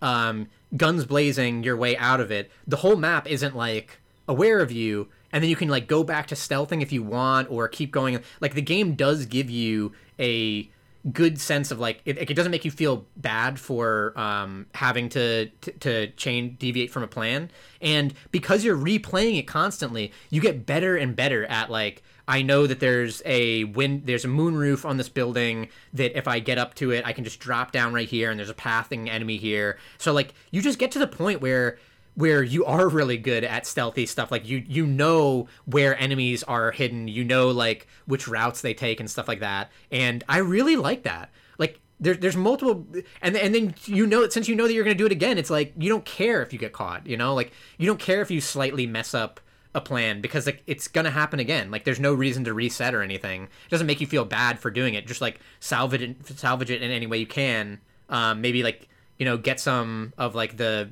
whatever is it, vibranium or residium, and keep trucking. Like I feel like that is a really well balanced like it makes you feel smart and good when you're doing stealth. You don't feel that bad when you get caught, And as you're playing the game, you're naturally going to get like really good at stealth. Like, you know where enemies are placed, and it kind of feels smart. It kind of feels like fun, like to be like, to have this big advantage of like, I know these layouts. I know these enemies. I mean, it's a lot like Hitman. Yeah, it is like Hitman in that regard of knowing, playing, and then the more you just get to this part where you're technically psychic, because you're like, I know that this person's going to come over here, they're going to drop food on this other person, that person's going to freak out and have to go to the bathroom, and then when they go to the bathroom, I kill them. And like, you just get better and better at it, and it gets to the point where like, you're no longer making these like mistakes and like feeling like an idiot that's like goofing around. Like, you start to just get like, just so surgical. So I really like that. I really liked the gameplay loop in the death loop. I mean, the real problem with Deathloop. We didn't even get to the thing about Juliana. So as you're going through all of this, there is a character who is constantly talking to you. They're like the primary antagonist, and the writing on it is so good. Like the banter between you and this character is so good. But you're also interacting with this character in a pretty unique way, because players can invade your game playing as this character and essentially like ruin your day. But and having on those encounters totally changes the game. Like the fact that you could be in the middle of something and then a player can invade you. They like prevent you from leaving the area unless you like hack this radar or end up killing her. And if you do kill her, then it's going to give you access to slabs and slab upgrades and weapons that she was carrying. And the alternative is that you can also play as Juliana. And when you do that, there's sort of like this Call of Duty progression to it, where you're leveling up, you're like hunter rank, you're doing these missions, you're unlocking cosmetics for both you and for Cole, you're unlocking new weapons, new abilities. And I feel like this game people aren't talking about this system enough, because it's really fun on both ends of the spectrum. Because as Cole, you have these opportunities to like use part of your arsenal that you would usually not care about. Different weapons become useful to have, different perks, like long distance hacking becomes really powerful. And putting down like mines and things like that become like really effective when you're getting invaded. I think that this is really going to appeal to a certain type of person, the type of people that also like invading in Dark Souls and things like that. This has that feel to it. And it feels good to get invaded, because it's like, you might get a reward. I mean, towards the end of the game, where you kind of like are set in your ways and you know exactly what you want to do, I think this mechanic becomes a little bit more like tedious, because it's like, oh, I'm getting invaded again. Need to deal with the satellite, deal with the player. But I think like if you're midways through the game, that it's a pretty interesting feature. Did you play with any of this on? I played with it friends on, and I think one time, friend of the show, Nate, invaded me. But you texted me about it, and I kind of knew I got a Steam like notification of like oh, you're being invaded from you, not like an actual Steam notification. And but I was kind of done with the area, so I was just like I don't know, like I have a lot of good stuff. I have a lot of Residium. Do I want to do this? So I just kind of like unlocked the thing, and I didn't see him. You said that he actually did see me eventually and shot at me, but at that point I was just like, I did the thing I want to do. I have a lot of the currency. If I die, then I get Dark Souled. So like, I don't know. I didn't feel like I wasn't too compelled with it, but like you said, that I could definitely see people. I'm someone who like, I don't like Dark Souls PvP at all. I'm annoyed that when someone goes into the world and it's just like, listen, I'm focused on this other thing. Like I somewhat respect it as a mechanic to make my life harder. But I always find the PvP to like not be balanced in a way. This is different. This is like, I feel like this PvP would be more balanced than like Dark Souls, which just seems like a kind of a mess. So it's interesting also because so you and Juliana have like different slabs that are unique to you. So Cole's slab is that he can revive 3 times. So Cole gets 3 lives. Juliana has an ability called Masquerade, where she can switch visuals with an enemy. so Juliana can take on the skin of an enemy, and just like it kind of doesn't work because the enemies, they meander around. Yeah, they don't really with like they just stand around in groups walking, and sometimes they like kind of walk slowly. But if you're running and you look like an enemy, yeah, it's kind of cool if you just do it and you like stand on a rooftop and you just like stand there and look over. People might be like, oh, it's just a. And Juliana's also advantage is that all of the Eternalists are on her side. Unless you accidentally hit one of them. Because if you hit an Eternalist, then they all turn on you. That's lame. But you can spot Cole. So the way that you spot Eternalists, there's like, you press the T button. You can spot Cole. And then all of the Eternalists will be notified to his position and start moving in on him. So the two characters, they sort of have their different like advantages. And it's cool, like using Aether, trying to play around, like, what are they expecting me to do? How do I play around that? And yeah, it's neat. Also, the fact that if you're using telekinesis, you could just like fling Juliana to the ground and kill her if she's not using Havoc. So there is like a metagame too. Yeah. It's neat. It is really neat.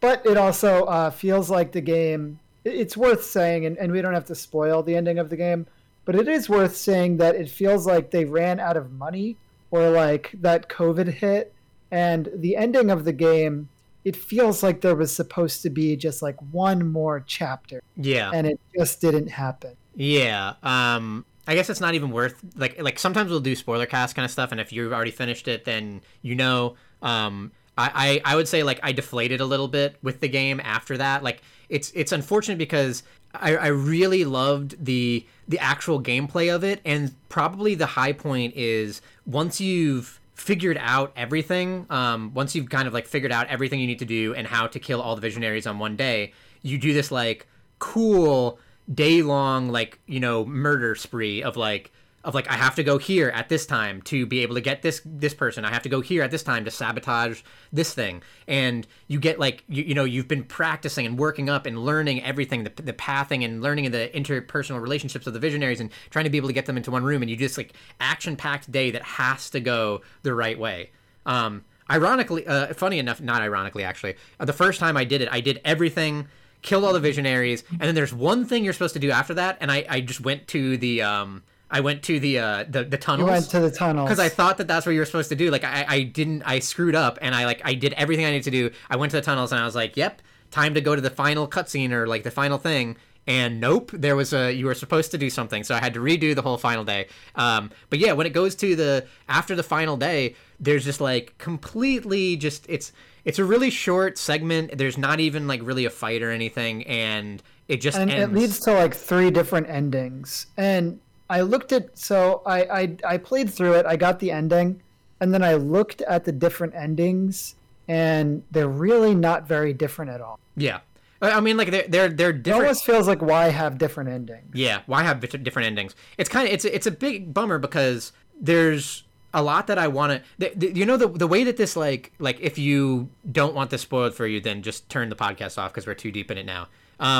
The ending of the game, without actually like truly spoiling it, it feels like a binary switch. It's like if the whole game, if imagining if there was an entire game where you can see through a glass window that there's a switch that is turned on and you have to turn it off, and then the entire game you're playing like 30-40 hours of it, and then finally you get up to this thing, you open up the glass case, you take the switch from on to off, and now it is off, and that is the ending of it. Or you say, you know what, I don't want to turn it off anymore. Yeah, that's it. Like you either get up to it and the choices are like, I don't want to turn it off. Okay, so then what does that mean? Or I do want to turn it off, but then what does that mean? Like now that it's off, like there's so many things of like there's more that I want to know. Like does the whole game is stopping this time loop. They never get into like the other character. Like there's a character that they never really. It feels like there are a lot of loose ends at the end of the game. Yeah. You know what I mean? And now that we're kind of like going into it, it's like I'm kind of disappointed that like there's this whole thing where you keep seeing Cole, the time loop. So there's, you kind of eventually realize that the time loop has been going on for way longer than you thought. The time loop, like over 100 years. The time loop has been going on for like an extremely long amount of time, to the point where there's like these different fashions, and like you can kind of see that, like, I think it seemed to have started around the 70s or something, possibly, and you're seeing. You get these like images of different Coles, which I don't really understand. Like, why is Cole the one who, like, there's different of him kind of breaking through the time loop? You see Cole wearing kind of like different clothes at different points of his life. One where he's like got his shit together. There's one where he's like just a broken human being, and he like tattooed up his skin with like "Don't trust her." It really does make me wonder if they're gonna do another game in the Deathloop universe where you're maybe on another island where this is happening, and they will maybe explain a little bit more of Cole, because like they say things like, "Oh, you know a little bit about him. He was an experiment. He was in an asylum. Like, he vouched to get Mia on the island." And he's kind of how the whole island came about, right? Mia doesn't belong on the island. She like wasn't actually a visionary. She like cheated her way in. There's like, Cole has a wife. Juliana's his daughter, and there's just like all this stuff that they never. And then there's other things like Juliana always talks about how like Cole has come to the end of the island. He has realized everything about it. He has been able to stop the island, and he has decided not to. And one time Cole got away from the island and he came back. So there's all these kind of things about like, why are these the case? Like, why is this the case? It's really interesting. Like, I kind of thought there would be a thing at the end that would justify me not wanting to stop the loop. Do you know what I mean? Like, maybe he would eventually realize something like, oh, if I stop this, then everyone's going to die of old age, and I'll die, and so will Juliana, my daughter. Like, I thought that maybe he would have a realization that, like, is it the right thing to stop the time loop? In my version, I didn't shoot Juliana. Yeah.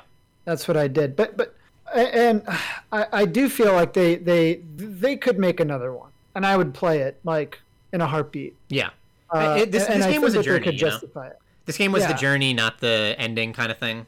Yeah, I do feel like maybe, I don't know, I would have done, like, I'd like to see how, I just want to see how they expanded. Like, does this game have a season pass?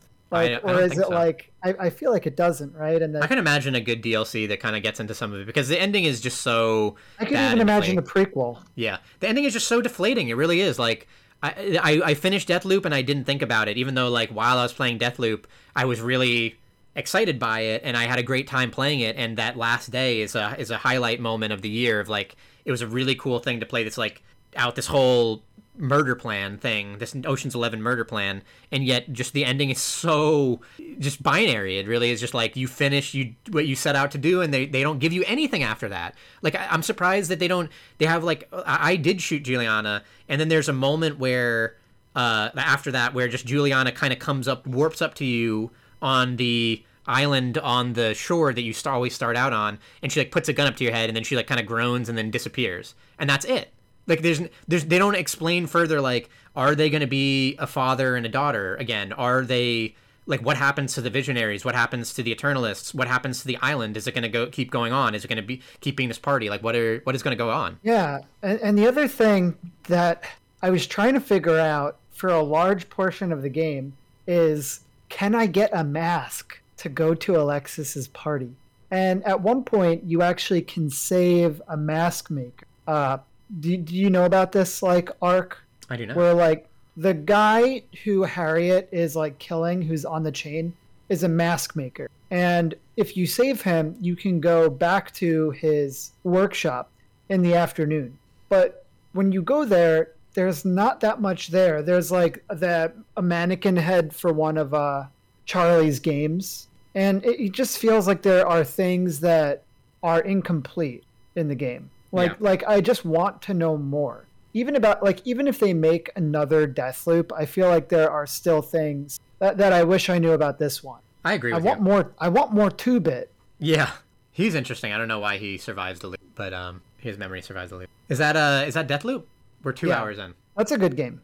It is a great game. Good game. It's I know that maybe people would be done with it, but if someone listening did finish the game, then I would still recommend playing the game because the journey of it is so good. The ending is bad. And there are fun weapons to get. They're like, really I fun love weapons. I don't know if you got did you get the transforming weapon? No. You could get like a Bloodborne weapon that Oh, really? like it's like a Bloodborne, like almost more of a Dishonored, I guess, but you get like this like shotgun that can like open up and transform into rapier. Oh, It's cool. pretty neat. That was one of my favorite weapons. Also, the weapon that Alexis had, the submachine gun that healed you, that thing was really cool. Yeah, I always liked this like silenced limp, and I got the an infinite loading gun that you can shoot while you reload. So that was kind of my like. Oh yeah, did you get the dual pistols? I got the dual that you pistols. can Those are snap- fun. Lego pistols that you snap together. Yeah. And then there's the sniper rifle's pretty all right. I mean, it was too loud Yeah. in most cases. And also, its whole thing is that it you charge up a shot, but like most guns kill most people in one shot anyway. So like, why the only time you'd ever want to charge up a shot to kill someone is like a visionary, but you already find out good ways to kill visionaries anyway. Good game. Great game. Thanks, Ryan. Thanks, James. Pittsburgh James. Oh my god, I didn't even talk about my house. Well, we'll do that another time. I bought a house. I moved. You did talk about it last week, but you didn't talk about being in I the did? actual house. No, you didn't talk about it being in the house. You talked about the Yeah. house. Yeah, so that's a whole game in and of itself. That's a game. Too many progression systems. Too many skill trees. Take me away. WTDGpodcast.com. That's for the website. That's the website where this lives. You could go there to download the episodes. I don't know. Maybe you do that. Maybe you just go to Spotify, WTDG Podcast. What's the deal with games? You could also follow the podcast on Twitter @WTDG Podcast to be notified when new episodes show up. Thank you, Ryan Galloway and Bumper, for the use of your music. We use the intro and outro. You can get it off the new album Pop Songs 2020. You can find them at YouTube, where you can get links to all their merch. I own the shirt. I own the record. You know, there's a part in Deathloop where we didn't even talk about like the writing, like on the like your character like sees writing. Yeah, I kind of like that. Well, if you like that, just wait until you read 3 Body Problem, Ooh. because the characters see some of that. But in one place in Charlie's game, it says "to the moon," Oh yeah. And which is getting worn out, right? I guess so. I mean, that's meme stuff, but it's getting worn out for us too. We had to keep it sleazy. Take it sleazy. Take but it yeah. sleazy. To the moon. I don't even know what we say anymore. I guess like We just don't have it yet. we just don't have it yet. We can't. I guess we can always go back to that. That's evergreen. We just don't have it yet. We just don't have a sign off. We just don't have one yet. All right, bye. Bye.